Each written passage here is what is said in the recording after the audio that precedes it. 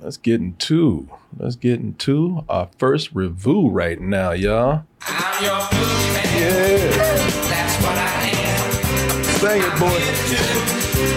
Whatever I can. Boy, that woman looked like she's lost back there. Looked like she was a last minute hire. You see that woman back there could not give less of a fuck about this song right now. Whatever I can.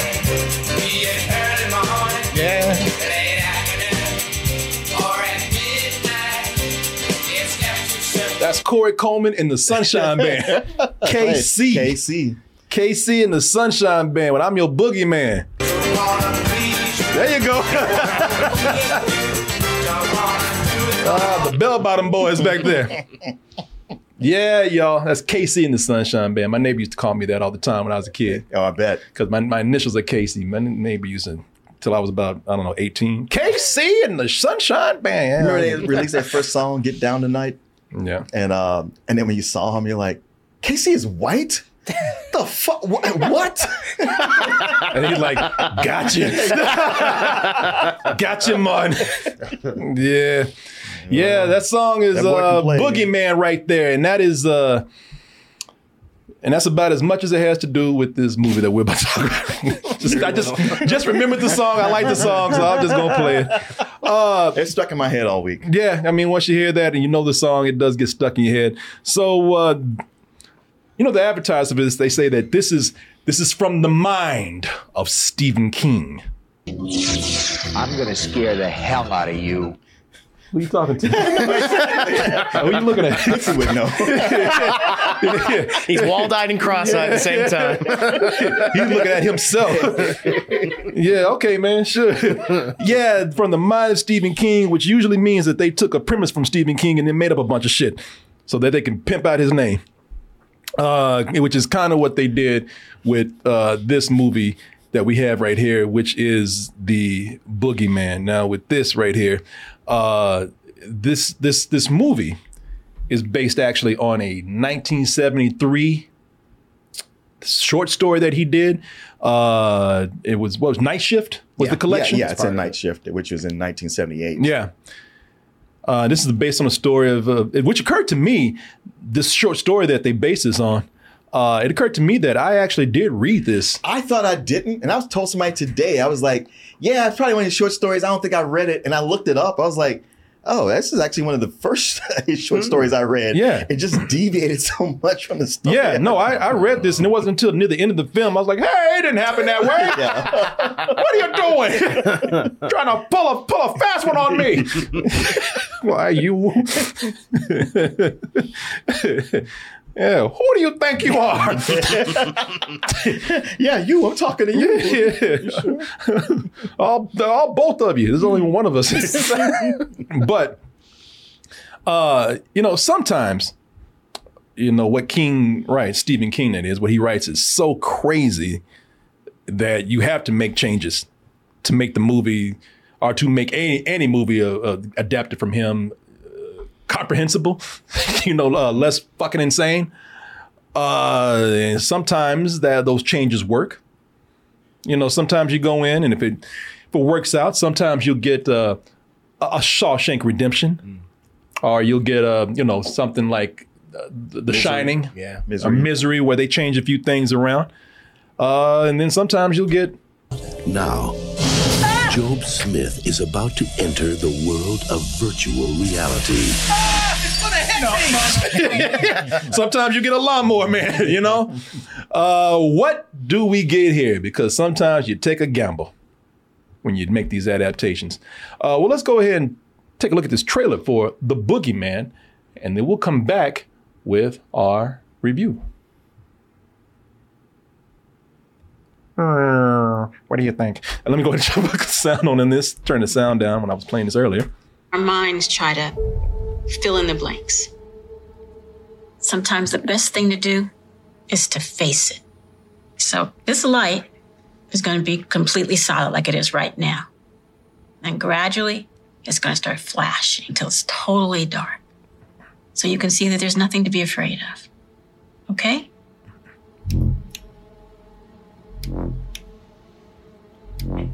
See? That's not so scary, is it? Just you, your sister, and me. You're doing okay.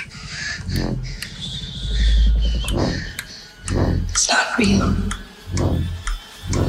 Girl just gets a seizure from the floor, swallowing her tongue. It's okay. It's okay.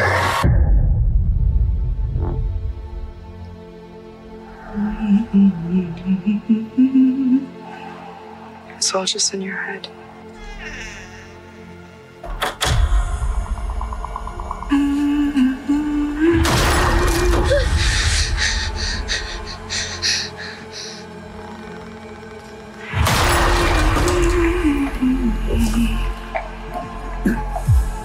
Katie, there's something in my room. You believe me, don't you? There's no such thing as monsters. You need to grow up. I'm serious, Sawyer. I need to be alone. Oh yeah! Oh yeah. Yeah, that's the twist. It's Kool-Aid Man. You're both having these manifestations. What is this supposed to be? It's the thing that comes for your kids when you're not paying attention.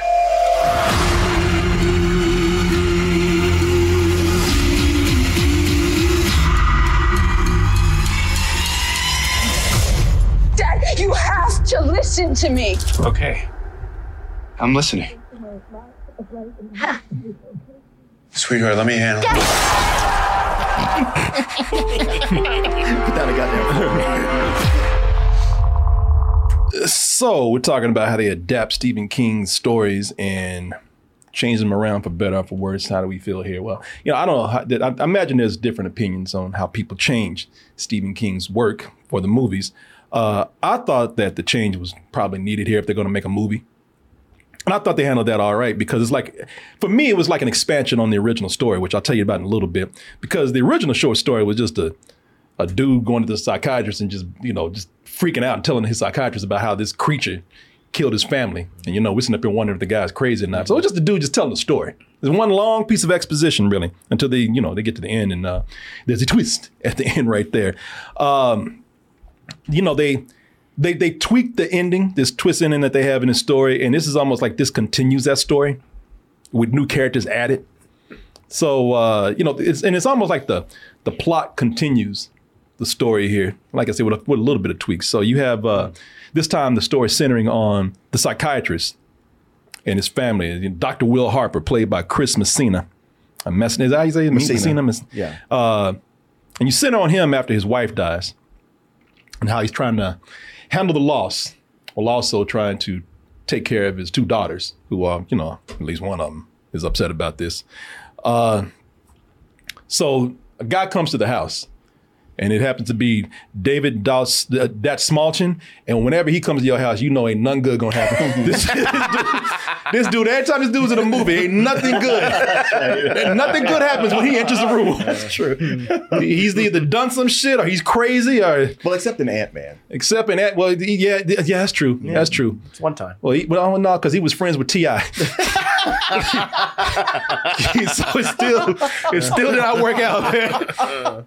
So yeah, man, this dude comes in and things get really weird because, like in the original story, he's talking about how his family is being stalked and killed by this boogeyman. That's what the kids have called it because this thing is coming out the closet.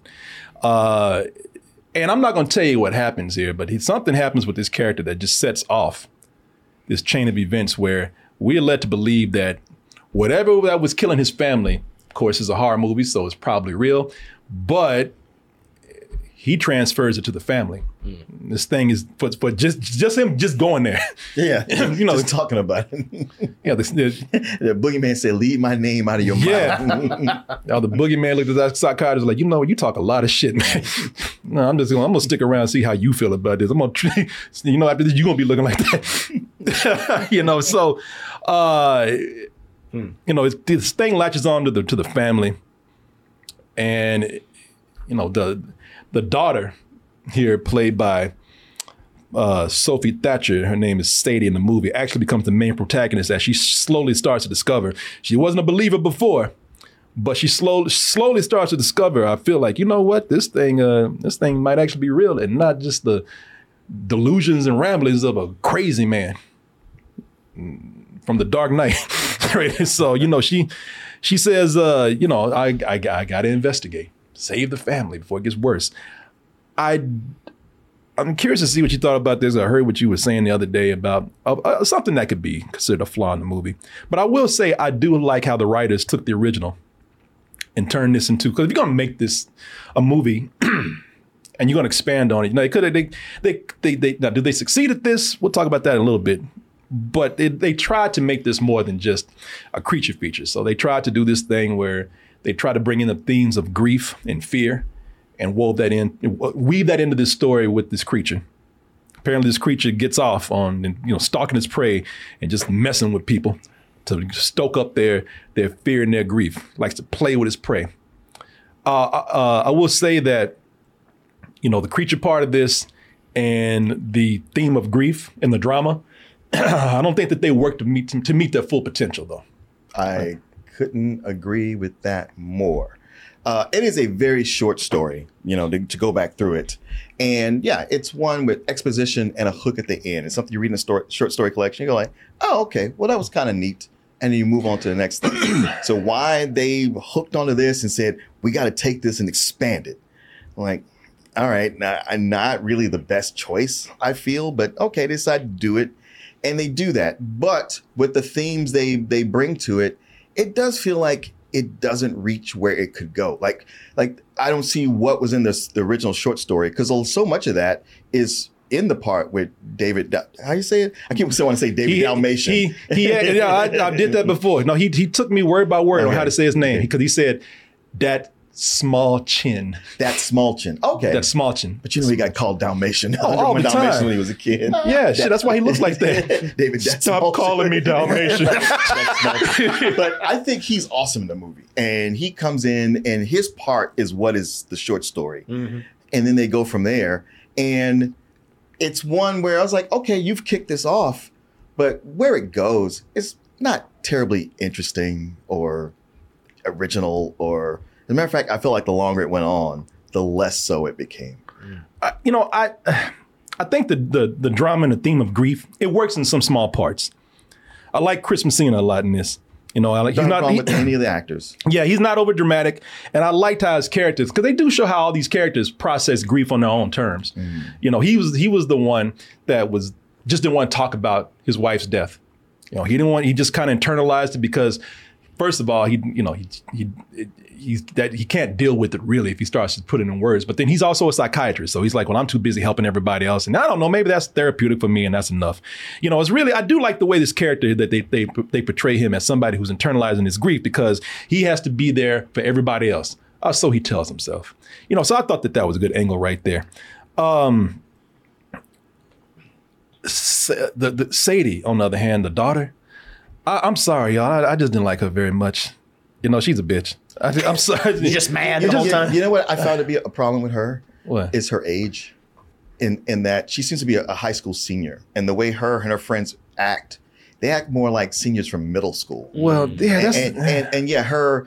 Whenever we see this with the angry young woman or man who's just that all the time, you start to get worn out. Well, you're like, all right, enough That's already. The thing with this. She's a teenager. So what do? This is not... Today, at least, I don't consider it great writing when you have a teenager and your thing is, well, teenagers are angry. No matter what happens, hey, they lose a family member or, their life is not going the way they wanted. Well, they just mad at the world, just mad at everybody, even to friends that try to help her. She's just a bitch to everybody. And the way they try to create conflict with this too, it made no sense to me. I found it very false, because one of our friends is just a goddamn psycho. I can understand I liking that girl, but both of them are kind of weird, because things escalate real quick with them. Like she goes and looks at this one girl. She's like, "Would you just please leave me alone?" And the girl's like, "The fuck you say to me?" Yeah. Pushes her into the locker. I'm like, "Whoa!" And the other girl's just kind of like, "Yeah, well, that's just what they do." So tell me this is a Stephen King movie without telling me it's a Stephen King movie. Yeah. A supernatural entity helps out of nowhere, and there's bullies for no reason. Well, at least because if this had been a Stephen King movie, she would have pulled out a switchblade, and she would have carved her name into her skull or something. Well, it's girls, so they have to soften it some. She just, and the girl keeps coming around too. Yeah, I know. I was like, this girl's a bitch. She's gonna mess with you. Why you keep trying to be friends with her? It's like she's like the Nelson of the group or something, man. Right. She's girl. Everywhere they go, the girls just like, bitch, don't you know I'm local? It's like, fuck out of here, man. I was like, I will tell you who I liked for probably all the wrong reasons.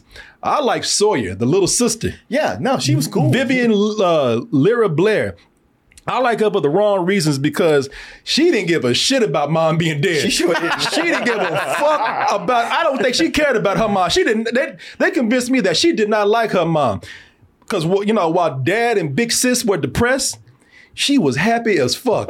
She was laughing. She was eating snacks all day. She was playing video games. Yep. Didn't hear her talk about mom one time. She moved on quick. The only thing she cared about was the boogeyman, which nobody else cared about. Yeah. She don't care about the boogeyman, and at that time, nobody would believe her. That's probably why she didn't like, y'all talking about this. The mom's dead. We got this fucking thing in our room right now. And there were times where she wasn't even mad about the boogeyman. She wasn't scared about the boogeyman. Right. She was mad. Because she came out and told her sister, she's like, that bitch messed up my goddamn room. She's kicking her sister with these little stubby legs. I told you it was real. Now you went out there and fucking ruined my PlayStation. Threw me into a wall. Yeah. God damn it. Mom is dead. Y'all get on this shit right here. The boogeyman is very much alive right now and is messing up my shit. You remember she came and kicked her sister with those little legs? Because she said, what she say? Like, she's like, did you go in my room? Little midget legs. Ow. It was you or the boogeyman. I'm telling you, both of you. Stay out of my shit. As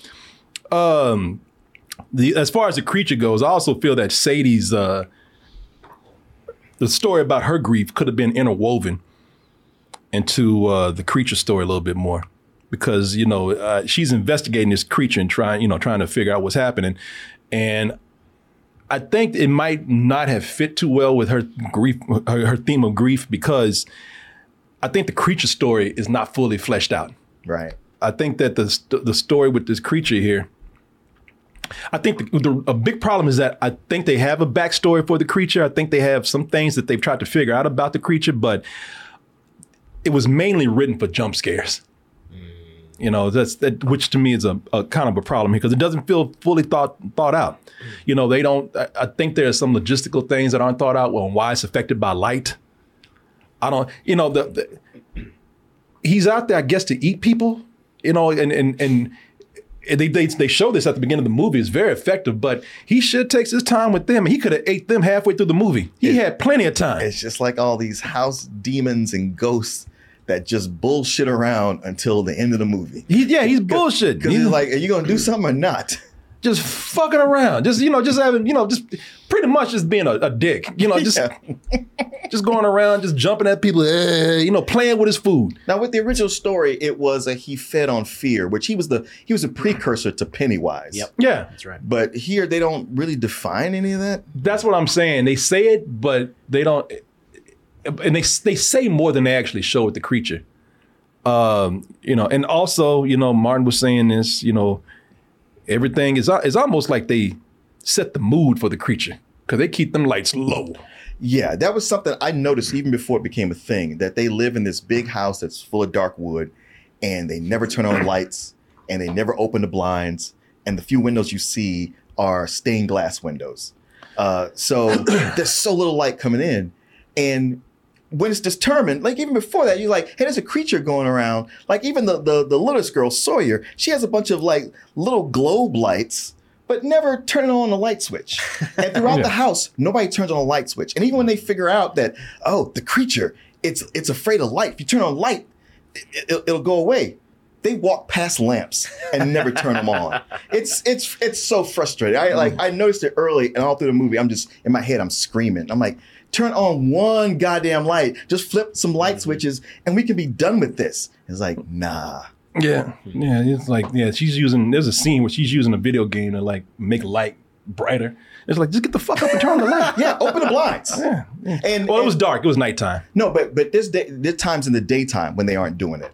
And part of me thought, well, we're in this theater that uses low bulbs, maybe that's it. But then you see scenes in somebody else's office where it's clearly bright, and it's bright all in the room. To ask the TV. Yeah, turn that off. And like, y'all are making conflict where there's not conflict. Just like with those bullies, they're like, you guys are manufacturing conflict. Yeah. But I will say, listen, because I had some of the same complaints with Evil Dead Rise, where everybody kept their lights low, just to create atmosphere. I can say for now, I did like this more than you did, because I do, as far as a creepy creature movie. Okay, I think it works there. I think that some of the things not being explained about this creature is good, because you need to keep some mystery to it. They mention certain things about, they hint at certain things, but they don't try to explain everything. So I like that. And with horror, then there needs to be a lot more left in the imagination. There's a really creepy way the way it talks, and they say maybe it's because of this, but they don't really explain it. But it is right at the beginning of the movie. They set up a very, very eerie mood with the way this creature speaks. Kind of speaks in using familiar voices and echoes and stuff from past victims. I think that there are some areas with lighting here, if you want to think about it again, realistically or logistically. But I do think there are moments where they play with the lighting very well. I think that they play with the tight spaces where, and at moments you think that that the creature's there, but they do it so much that they trick you sometimes. Like you start getting paranoid. You're like, I think I see something in the corner. And they kind of train you to think that way in the movie because of the way they play with tight spaces and darkness. So I think I do think there are genuine scares here. And I think the way they set up the creature is pretty ruthless. I ain't gonna tell you how, but I was like, God damn, you're just an asshole, man. You're just a bully. I mean, the way that creature starts out, and I'm gonna tell you, if you like kids, I always, my mantra has often been fuck them kids, but this was wrong. It was like, man, they start out, and I was like, damn, if you're a new parent, you might want to sit this one out, at least skip the first part of this movie, because it's pretty heartless. Near the end of it, you can definitely feel the influence of A Quiet Place, because the writers from A Quiet Place did this, and a lot of elements of A Quiet Place can be found here. Again, the way they play with the environments and whatnot, but also I almost think to a fault the creature is borrowed heavily from some of the things we saw from A Quiet Place. Some of those creatures, when they start showing them near the end, and we know what they look like now. I thought maybe they showed too much of the creature.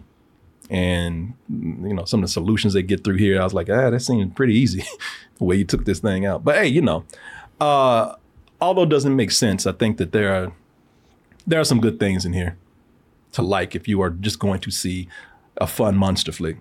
I think that could be pretty cool for you. Also, I don't know how I feel about this.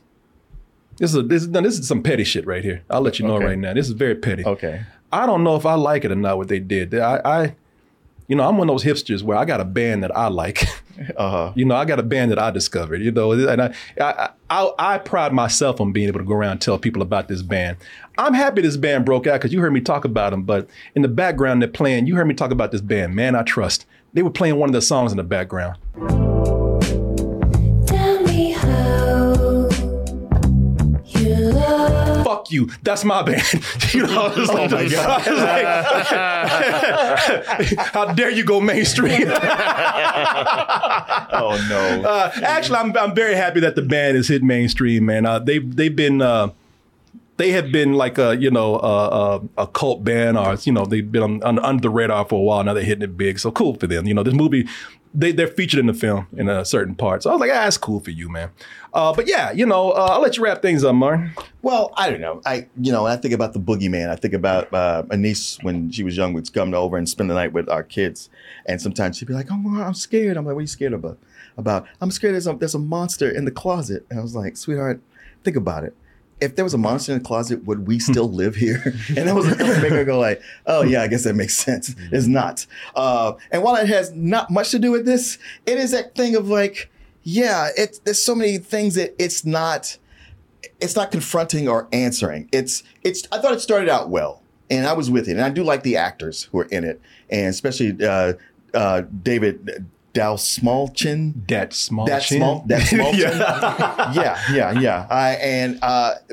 But once he was no longer there, I felt like it steadily started to go downhill to where the last half of it, I didn't like at all. Besides the whole lights thing, it just didn't feel genuine. And unlike A Quiet Place, I didn't really have a sense of the creature, what it was about, how it worked. It just seemed to be one of those things where it pops out when we need it. It'll do things when we need it to do it. That's all you need to know.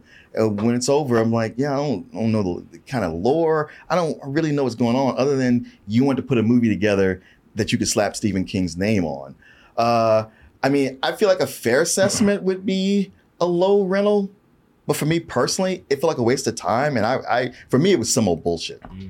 Yeah, so I'm a great departure from that. I definitely see the flaws. And hey, man, I agree with you 100% because when we're talking about they don't have a good sense of what this creature is, I think they could definitely have done more with that. Especially with the boogeyman. That's legendary. There's so much you could do with it. Yeah, again, I think they were going for something of a more introspective. Themes. Well, the themes of it, but also, because I'm trying to say this without spoiling anything, because I think they're going for a more alien type feeling here than supernatural.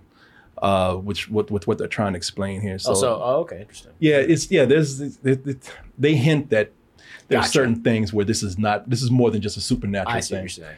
Yeah. But yeah, like I said, man, for the things that did work on a basic creature feature level, I do think it works that way.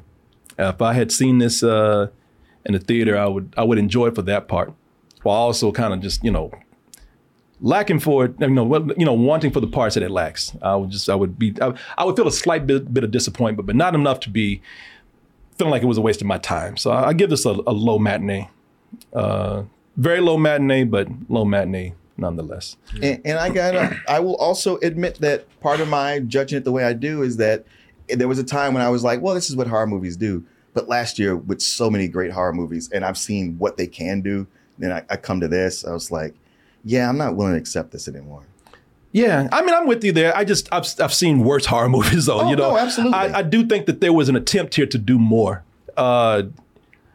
With the family, I think that it didn't meet its potential, but with the family, I thought that they did more with it than you see in the average horror film.